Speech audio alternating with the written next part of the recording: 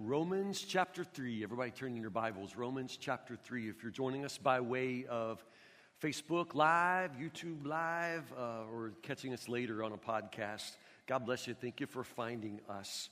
We're 2 for 2. Second Sunday of the year, we baptized 2 people.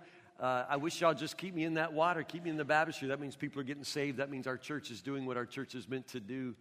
So I just encourage you, man. I wish y'all could keep me in that water every single Sunday of the year. Which brings us to Romans chapter 3. I started a new sermon series last week entitled Lost.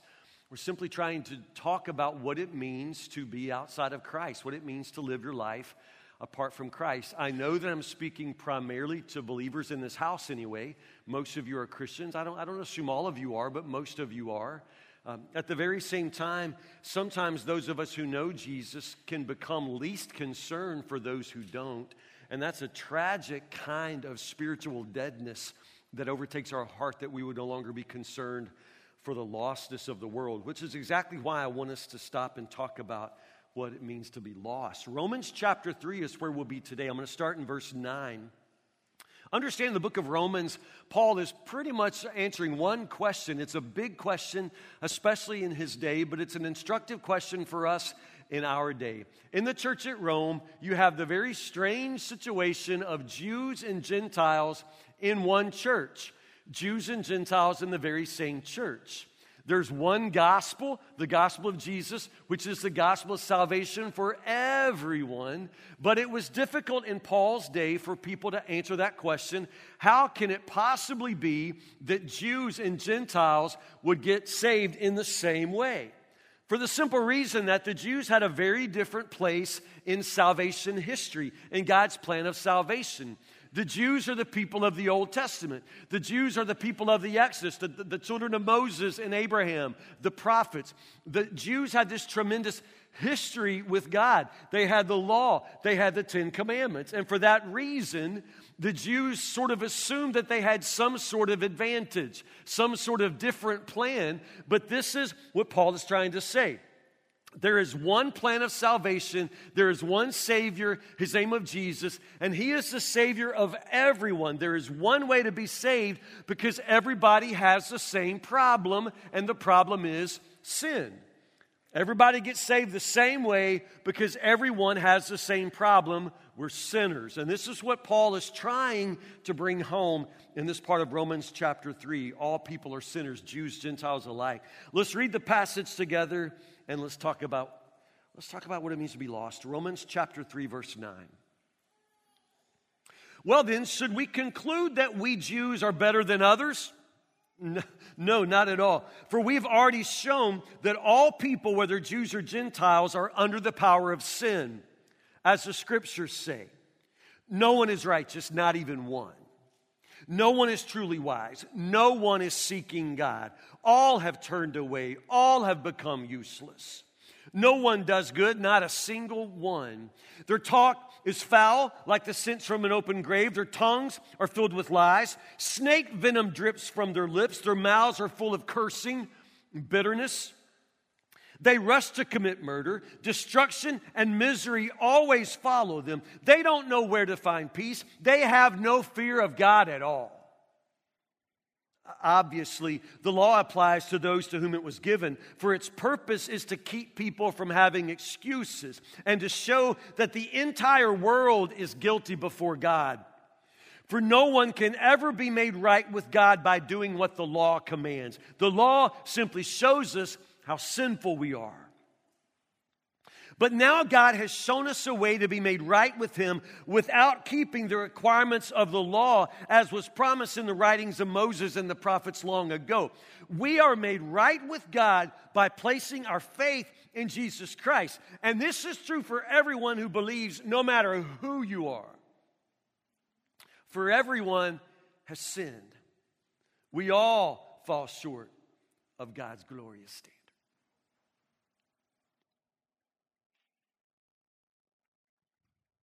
I was at the bedside of a dying man. He was a friend, a man I'd known for years. I'd known his family. I pastored his family. His wife was there. The children, the grown children were all there. This was probably within an hour of his going to be with the Lord. He was that far toward death. He was past acknowledging our presence. He didn't respond to anybody's voice. He was past the point of, when the kids would say, "Daddy, squeeze our hand," he wasn't squeezing anybody's hand anymore. He was nearly gone. God bless his soul. As I stood there, though, a moment came when he began to move his hands. Still not responding in any way to anybody or anything in the room, but he began to move his hands. And I watched. It was really interesting because it was very purposeful. He knew what he was doing, and it was strange. And I watched it the longest time, and then I finally just asked his wife, "What do you think he's doing?" And she said, I know what he's doing. He's eating an orange. She said he eats an orange every day at this time. And so sure enough, you watch him. He had the orange, and he palmed it in his hand. And then he peeled it. You could watch him peel it. He knew exactly what he's. That orange was more real to him than me, his family, the world, and everything in it. He peeled that invisible orange, and then he, divided it into segments. And then he would tear them apart and bring them to his mouth. It was sad and beautiful at the same time just to watch him. There was some part of him that could remember that orange. And I don't know what part that is. It was almost like his hands remembered. Do you know what I mean? He was so far from his home, and he would never eat another orange in this life. And yet there was some part of him that could return to that sacred daily ritual. There was some part of him left over that reached for that daily orange.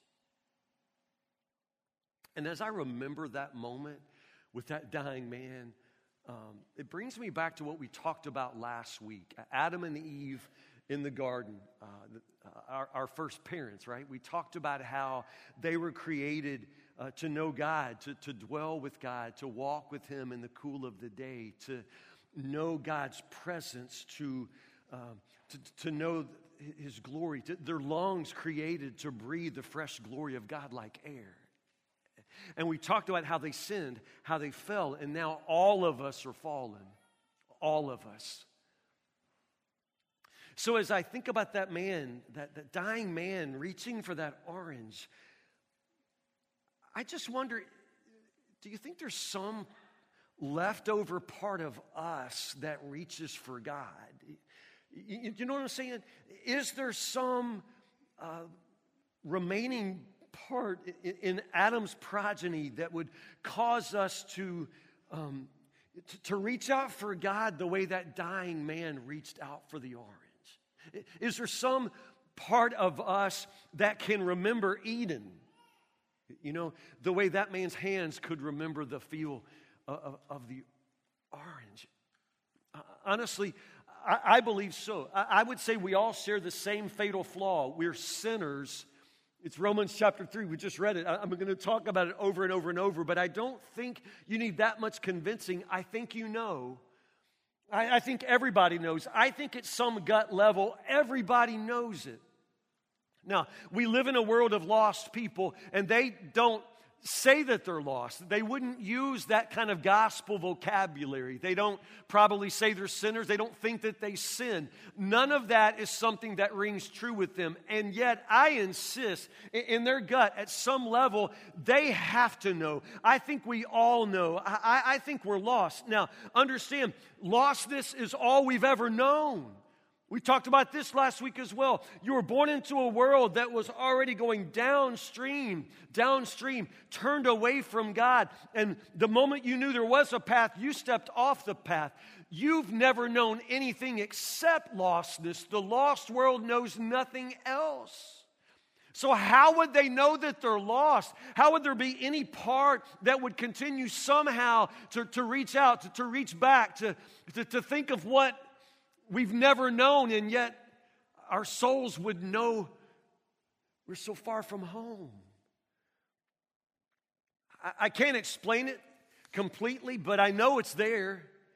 It's probably a sign of our times, but there are now multiple anonymous confession sites on the internet. Most social media now, Facebook has multiple anonymous confession. The ones I'm about to read come from Instagram. Understand, these are just people. And I would say most of them, if not all of them, they're not church people. And much of what they confess, they probably wouldn't call sin. But I'm just telling you, there's something about us. We can't turn this off. Notice, this is what people go on the internet to write, to just confess to the universe, you know. Here's the first one. I'm so lonely. I mailed a letter to myself telling me I was great, and I signed it Johnny Depp. Okay, that's just weird. I'll just say that's weird, but also profoundly sad. You know what I'm saying? Next one. My life is not meant for anything. My poor children are growing up with a mother who's not good for anything. Who wrote that? And who does she think she's talking to? I am a room attendant at a fancy hotel. Sometimes I clean the drinking glasses by wiping them over with the dirty towels of the previous guest. I'm pretty sure I've stayed in that hotel. I mean, that's my luck. I would get that, hotel. I honestly wonder if people really like me. I feel as though I'm a bother or burden to everyone. I apologize constantly. Again, who puts that on Instagram? Who are they talking to? What in the world calls that forth? I despise my coworker. I take the candy from her candy bowl and lick it and then put it back in her bowl. I'm just hoping that's not Warren Weeks right there. That's all I got to say. This one. I miss feeling close to God. Written on Instagram.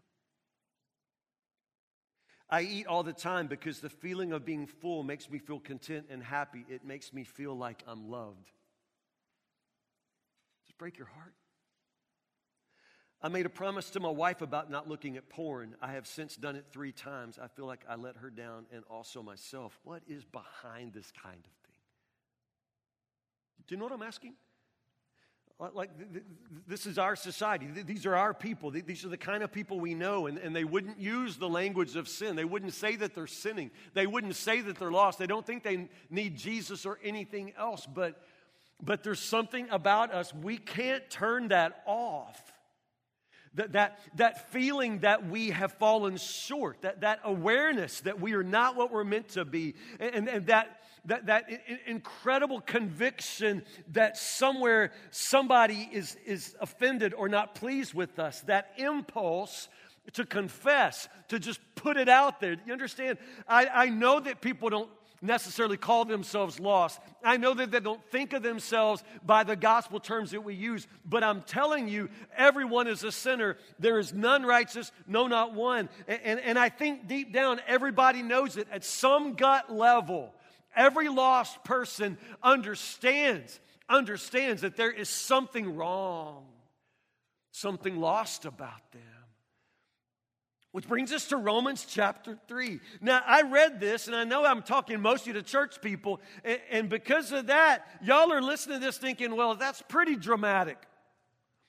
This passage I read is pretty dramatic. I mean, their mouths are full of cursing and bitterness. The snake venom drips from their lips. I mean, I've preached some bad sermons, but I'm not that bad. You know what you say? I mean, I'm not that bad.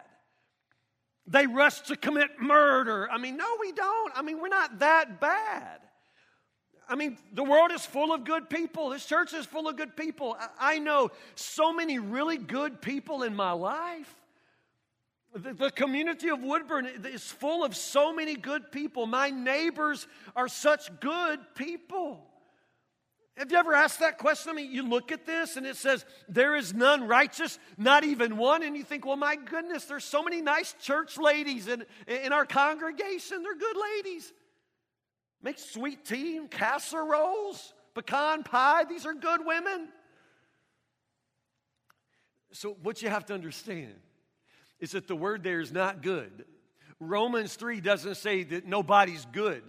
I mean, Paul would not say that there's not good people in the world. There are good people. Paul actually, in his own testimony, says, I was one of the best people you would ever meet. I was blameless before the law. I mean, Paul would actually say he was a good man. I mean, that's what we would say.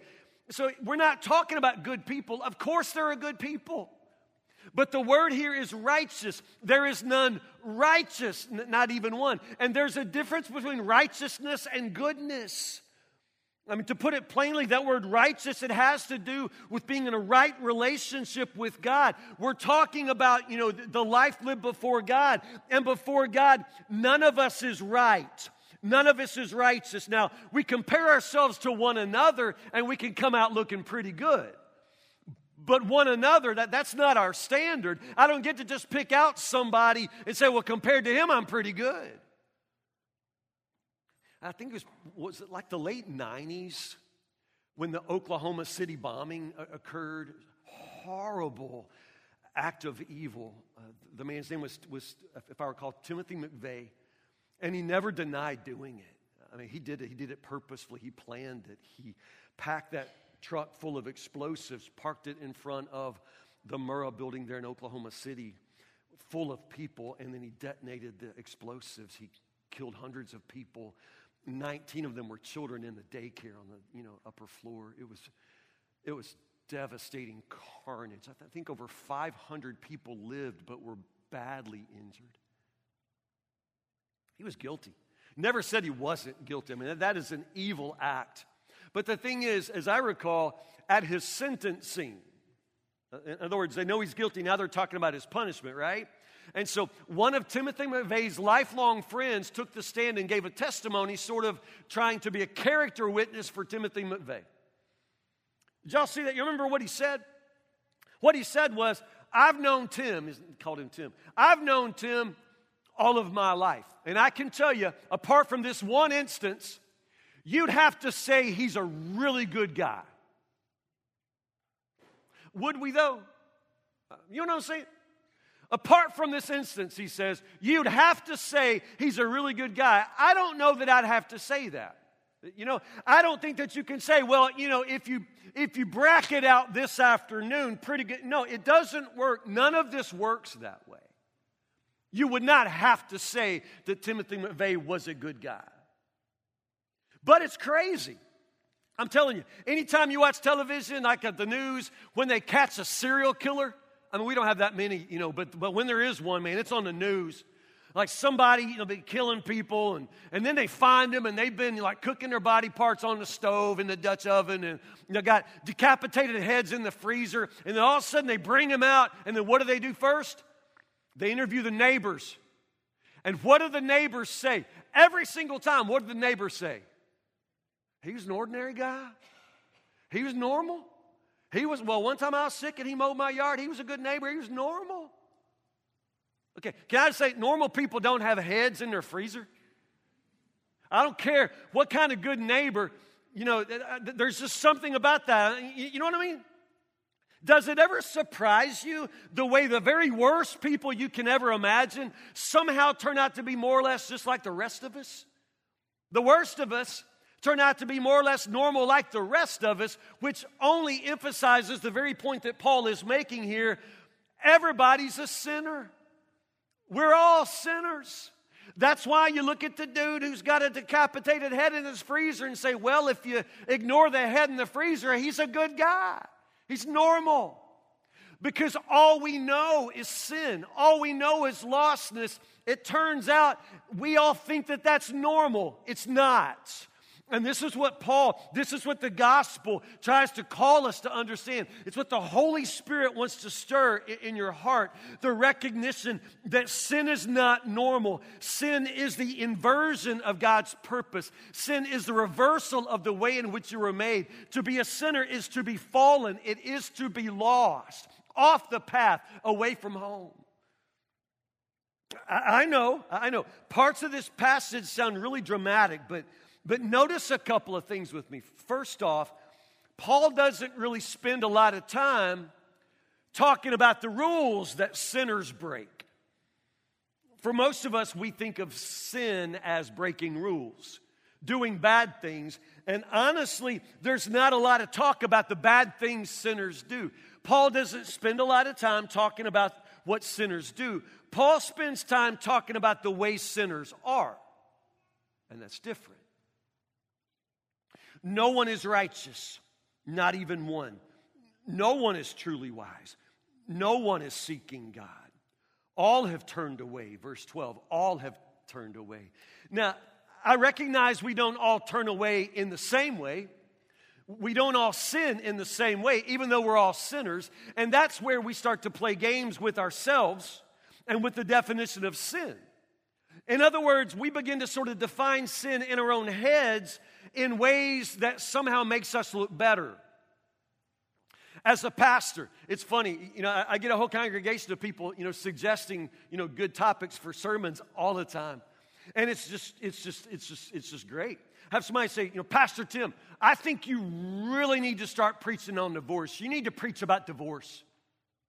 Now, who's asking for more sermons on divorce? Just to be honest, who's asking for that? People who've never been divorced.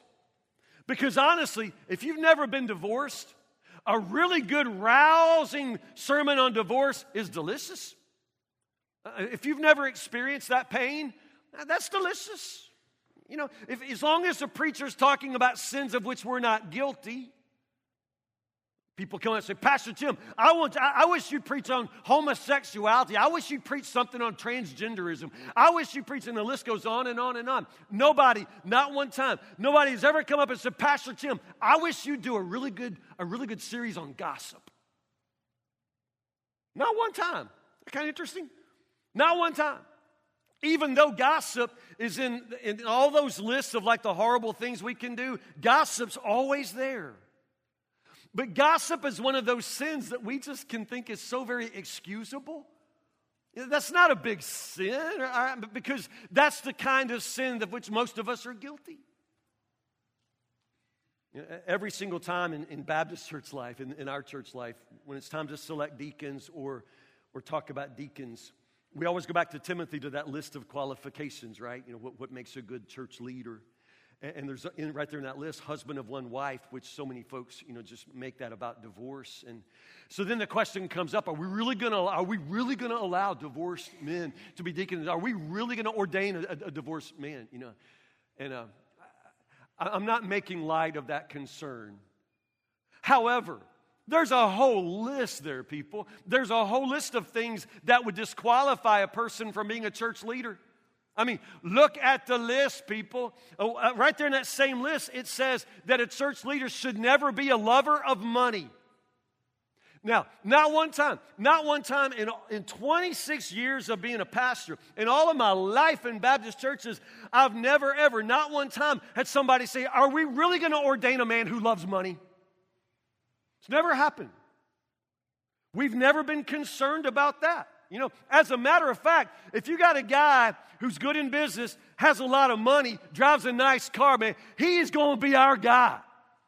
We're going to love him, So as it turns out, greed and loving money, that's not really something that, that's going to fly up our nose. I mean, we're cool with the kinds of sin that, that we're guilty of, and then we love to sort of shine the light of condemnation on the sins that don't involve us. But Romans chapter 3 leaves you no place for that. We're all sinners. We don't all sin in the same way. My way of sinning is not your way of sinning, but make no mistake, we're both sinners. The homosexual sin is not worse than the adulterer's sin. We probably have more adulterers in our congregation than homosexuals, which is probably why you'd rather hear me preach on homosexuality. You know what I mean? No one is righteous. No, not even one. No one is truly wise. No one is seeking God. All have turned away. Verse 12, all have become useless. Useless. You say, Pastor Tim, I'm not useless. I work every day. I know you do. It's one of those words that's hard to translate. It's a Greek word. It is the word for sour. It is the Greek word for when milk goes sour. Y'all know about sour milk? This morning, I discovered that the half-gallon of milk in my fridge was sour. I didn't discover it before I ruined a bowl of cereal, because you turn it up, it goes plop, like boop. Yeah, ugh. I buy a whole gallon because gallons of milk are cheap. A half a gallon costs more than a gallon. They'll give you a gallon of milk at Meijer's, but then you got to pay, at the nose for a half a gallon. So I get a gallon of milk, but it's just me and my wife, and we don't drink that much milk. So I end up with a jug of milk from October, in my fridge. It kind of looks the same. If you let it sit a long, long time, it will eventually look different. But for a long time, it will look the same, but it won't smell the same. That's why you need to do the smell test, the taste test if you're brave. Oh, gosh, y'all, one day we were visiting, I'm way off now. We were visiting Casey's grandmother. Y'all know about grandmas? So Mimi Wilson lived in Ohio, and I was standing there. I'm like, the idiot son-in-law standing there just trying to not be noticed. And Mimi Wilson takes a drink of milk out of a cup, and then she goes, oh, that milk is sour. It's terrible. And then she turns to me and goes, here, taste it. No, Mimi, no, I believe you. No, it's horrible. It's the worst. Oh, I can't believe it's so bad. Taste it. I'm like, no, I don't want to taste it. She's like, take it. Take a drink. I'm like, no. I'm about to be thrown out of the family because she's just insisting that I taste it too. I believe you. I know it's terrible. Sour milk is terrible, and that's the word used right here. All of us, our lives have soured. I like that idea because it captures that way in which we are not what we're meant to be. We were created for something else, but now, because of sin, we have soured. Our lives have soured. You know what I mean? Now, not everybody knows they're lost. Not everybody would use that language. They may not see themselves as sinners, but everybody knows how sour life can be. Paul just goes on. He's quoting the Old Testament. No one does good, not a single one. Talk is foul. He goes on to talk about how our lostness comes out in the way we talk. Verse 16, 2 words there. Destruction and misery always follow them. The Greek word there for destruction, it has to do with like breaking, like shattering. It's a word for like shattering, breaking things. The picture's like a bull in a china shop, right? And the idea is that's how we are. That's how we are. That's what it is to be lost. That's what it is to live apart from Christ. You somehow never are able to handle important, delicate things like they're important and delicate. You're like a bull in a china shop. You break everything you touch. Whatever you have, you're going to ruin it because that's just how you are. The Scripture says that kind of destruction, that breaking things, that follows us. Have you not experienced that? This is why some of us can't stay married. Any relationship you're in, you break it. You ruin it. You always tell yourself, I'm going to find another man, I'm going to find another woman, and next time I'll be different. But you can't change because you can't change. You do not have the power to change yourself. You can imagine yourself being a different person. You can imagine yourself being faithful. You can imagine yourself being kind. But when it comes right down to it, you're going to do the very same thing every single time. You're going to take something valuable, something beautiful, and you're going to put it in your back pocket of your pants and sit down on it. You're going to break it every single time. The destruction, and the next word is misery. Again, hard to translate. It comes from the Greek word for callous. Like you have calluses because you work, right? But because of something that was work, something that was hard. And this is the idea of this word here, that misery is a good word for it, but it really has to do with how when you don't know Christ, when in your sin, left in your lost state, everything is hard work. Like everything about life that seems like it ought to be easy enough is still somehow strangely hard. This is why you're a dad and you find it almost impossible to imagine getting out of your chair and walking your sorry behind down the hall and starting a conversation with your teenage daughter. Like you don't know how to have a conversation with your teenager. You raised them. You were there when they were born. But for some reason, that relationship is a lot of hard work for you, and you don't understand why. I'm just telling you, there's something about our lives outside of Christ. There's something about lostness. Everything's harder than it ought to be. Some of you this morning, man, some of you ladies, you got a husband, a good man. He dropped you off under the canopy in the pouring rain. He sacrificed his hairdo for you, girl. And he's a good man, and you'd say he's a good man. He dropped you off at the door. He parked the car. He walked in the rain. He works every day. He provides. He takes care of you. He fixes things. But for some reason, you still find it really, really difficult to stay with him. It's just symptomatic of our deeper disease. You understand, your problems are not your problem. Your teenager, your wife, your job, President Biden, COVID, none of this is your problem. Do you understand? Your problems aren't your problem. Sin is your problem. We don't all sin in the same ways. We've turned to our own way. We don't all turn in the same ways, but make no mistake, we all turn away from the Lord. So like I say, in the world in which we live, this is everybody. Those who don't know Jesus, which is most of the world, this is how they are. This is just their lives. They're lost. They don't necessarily say that they're lost. They never use that word, but I insist, they're at some gut level, they know. At some gut level, they know that they don't measure up, that there's something missing. They know it because everything they hunger for, everything they think they want, as soon as they have it, they don't want it anymore. Haven't you experienced that a million times in your life? You want something, you see it. I mean, some of you right now, whatever you got for Christmas, you wanted that. You wanted an air fryer so bad. Like you would have given a kidney out of your body for an air fryer. And you got it out one time, and you fried whatever you fried. You fried your air, whatever you fried. What do you fry, y'all? You fried potatoes in your air fryer, and you ate them, and you just thought, well, that was a whole lot of, about nothing. And your air fryer will now sit in the closet until the yard sale that you'll have in the year 2030. Why is that? Actually, with so much of what you think you see a pair of pants, a shirt in the store, and you think, man, I got to have that. And you try it on, and you think, woo, man, I'm looking fine in this. And then you get it home, and all, that feeling never lasts. You always see, man, if I had a new car, if I just had a new car, man, if I had a new hairdo or, man, whatever, we just had a new president. I mean, you just keep thinking of all these ways your life could be better, but it never, ever gets better. I'm telling you, some gut level, Some gut level, everybody knows they're lost. Something's profoundly broken. So what do people do?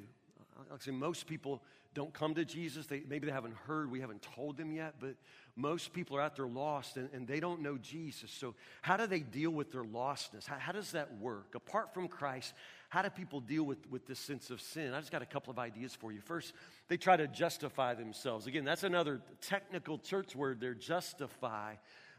They justify themselves. Honestly, truthfully, only Christ can justify us. I mean, to put it kind of bluntly, justify means that, Jesus makes it justified, never sin. No, justified, never sin. Jesus is the only one who can take away our sin. Jesus is the one who's paid the penalty. Jesus is the one who makes it possible for my sin-sick heart to be made whole. Jesus is the one who's able to bring us back home to the Father. Jesus is the only one who can find and bring home the lost sinner. Jesus is the one who justifies. But if you don't know Christ, if a person doesn't know Jesus, they often will try to justify themselves. You know what I mean? They've got to somehow deal with this contradiction, with this uncertainty, with this dissatisfaction, this anxiety that's just a part of being a fallen human being. And so they'll justify themselves. Our culture is so ripe with this right now. These are all the people who just say, listen, this is just how I am. This is just who I am. I'm just being me. And the idea is, I'm going to be me, and the whole world should just make adjustments, because this is who I am. I was born this way. Okay, I agree. You were born this way. I was too. This is what Paul is saying. We were born in sin. And despite the fact that that's all we know and it seems normal to us, that is not what God intended for us. So if you just say, well, I'm just going to do it my way. I'm just like my grandma. This is how she was, and now this is how I am. You know, nobody can judge me. I mean, yeah, you just go right on trying to justify yourself. But I'm telling you, no matter what you do, no matter what you say, no matter if the whole world throws you a pride parade, it will never, ever, it will never settle that unsettled part of you that continues to tell you that you're not who you're supposed to be. Y'all with me? I hope none of that sounds harsh, because it's not harsh in my heart. My heart breaks for lost people. What's wrong with us? I mean, people are really struggling and really trying to figure this out, and they don't know Jesus. And we say we know Jesus, but we just wag our heads and we judge people, and they're trying to do the best they can do, and they don't have Jesus. They can't do it. They try to justify themselves, or people don't see their sin as against God. This is also so much a part of our culture. In other words, some people admit kind of sin or transgression, but they don't want to think that there's a God up there that's going to have something to say about their choices, right? And so they just sort of make their sin against other people. That's the way some people think. So in other words, whatever I do, if nobody gets hurt, then it must be okay. In other words, so I'm having sex with my girlfriend and we're not married, but she wants it as bad as I want it. So therefore, since nobody gets hurt, then it can't possibly be sin. Like, I'm not making stuff up, right? Like, y'all know how the world works. This is what people say. Nobody gets hurt, so what I do must be okay. Or either that, or, it's not so much against God, it's a sin against, in our day, the environment. Like, I've literally heard people say, Pastor Tim, I'm a good person, I recycle. That's really interesting. To get that kind of sense of righteousness, out of, whatever, putting your, aluminum cans in the orange bin and dragging it to the curb. That sense of righteousness that comes from that. Now, let me say clearly, I do believe that Christians have a responsibility to be good stewards of God's creation. I'm all about that, but it ain't no plan of salvation, y'all. I mean, in the same token, there are those right now that get such a sense of righteousness out of their vaccination status, whether they are or whether they're not. They still get this really strange sense of righteousness about it that's just so bizarre. But it's symptomatic because, honestly, this is how we are. We're trying to righteous ourselves, trying to justify ourselves, and we don't ever want to see that our actions as anything that God would have something to say about.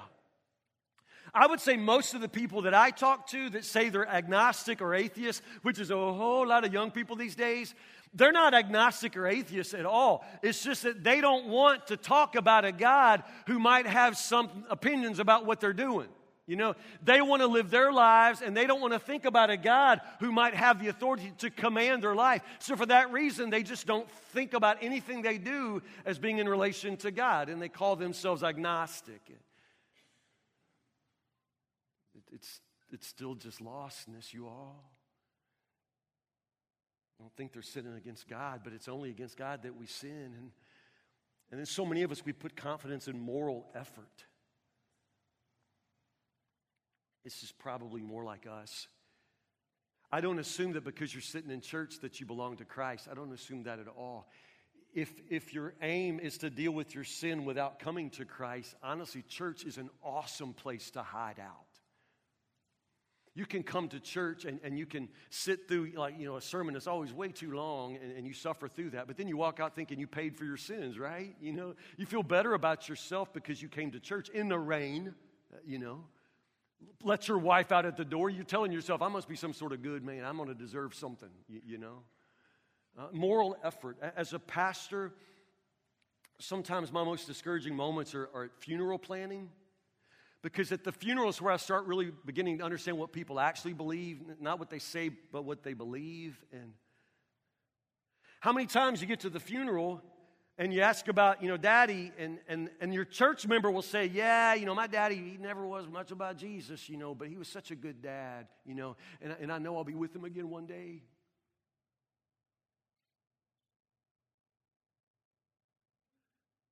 That's not how it works. Being a good dad doesn't get you to heaven. It's not that I take any pleasure out of taking away your hope about your daddy, but you got to understand your daddy's only hope is in Jesus. It's not in his goodness as a daddy. Somehow we still think, despite what the gospel says, we still think that if we're just good people, like really, really good people, or at least better than most, if we're just really good, and if we follow the rules, and if we go to church, and we carry our Bibles, and we put money in a plate, and we pat the pastor on the back, then somehow in the end, God's just going to smile on us. And that is not how any of this works. The gospel positively obliterates the delusion that you can be good enough on your own. None righteous, no, not one. I think deep down, some gut level, can't get away from it. I think people know. I think that every lost person, there is some part of them that reaches for God the way that dying man reached out for that orange. I can't explain it. But in Ecclesiastes chapter 3, verse 11, there's an amazing verse. This is Ecclesiastes 3. It's that passage that says there's a time to be born and a time to die, a time to plant, a time to harvest. It's that whole, time for everything passage. But at the bottom of that, there's this verse, verse 11. And it says the most amazing thing. It says, God has planted eternity in our hearts. God has planted eternity in our hearts. What does that mean?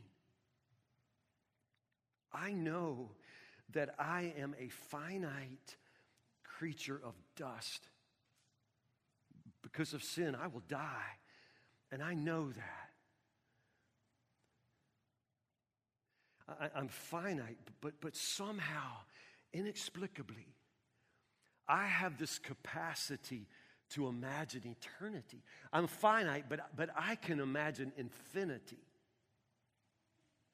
Am I making any sense? He's put eternity in our hearts. Now, the thing is, in this world, there's nothing eternal. I mean, everything in this world, Paul says the world and everything in it is just passing away. And that's our whole life. It's a life of uselessness, a life of breaking things and everything being harder than it's supposed to be. And yet, God put this capacity in me to always somehow imagine something greater, something bigger. And deep down in the bottom of my heart, I know I was made for more. I was made for more. That's why everything you get in this life, everything you buy in this world, everything that you have, everything you experience, in the end, there's always some sort of disappointment. Because nothing in this world can satisfy the hunger for eternity that God has placed in your heart. Am I making sense? Do you understand? This is why you, of all creatures God ever made, you're the only creature, you and I, that can be afraid of death. Because we have this capacity to think about something on the other side of death. Where do you think that comes from? How do you think it is that we can have these desires, these hungers, these longings that are never satisfied by anything down here? Has it never occurred to you that you were created for someplace else? Ever occurred to you that there's this part of you that reaches out for God, even if you don't even know it's God you're reaching for? You were created for Him. You were made to live in the beauty of His presence. You were created to walk with Him in the cool of the day. Your lungs were made to breathe fresh, His glory like air. He placed eternity in our hearts.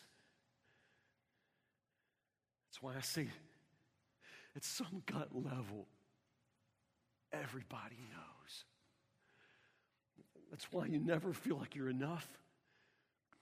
Because there's always this sense that you were created to be more. And you were. But the only way to fulfill that destiny, the only way to fulfill that purpose, the only way to become what you were meant to be is through Jesus.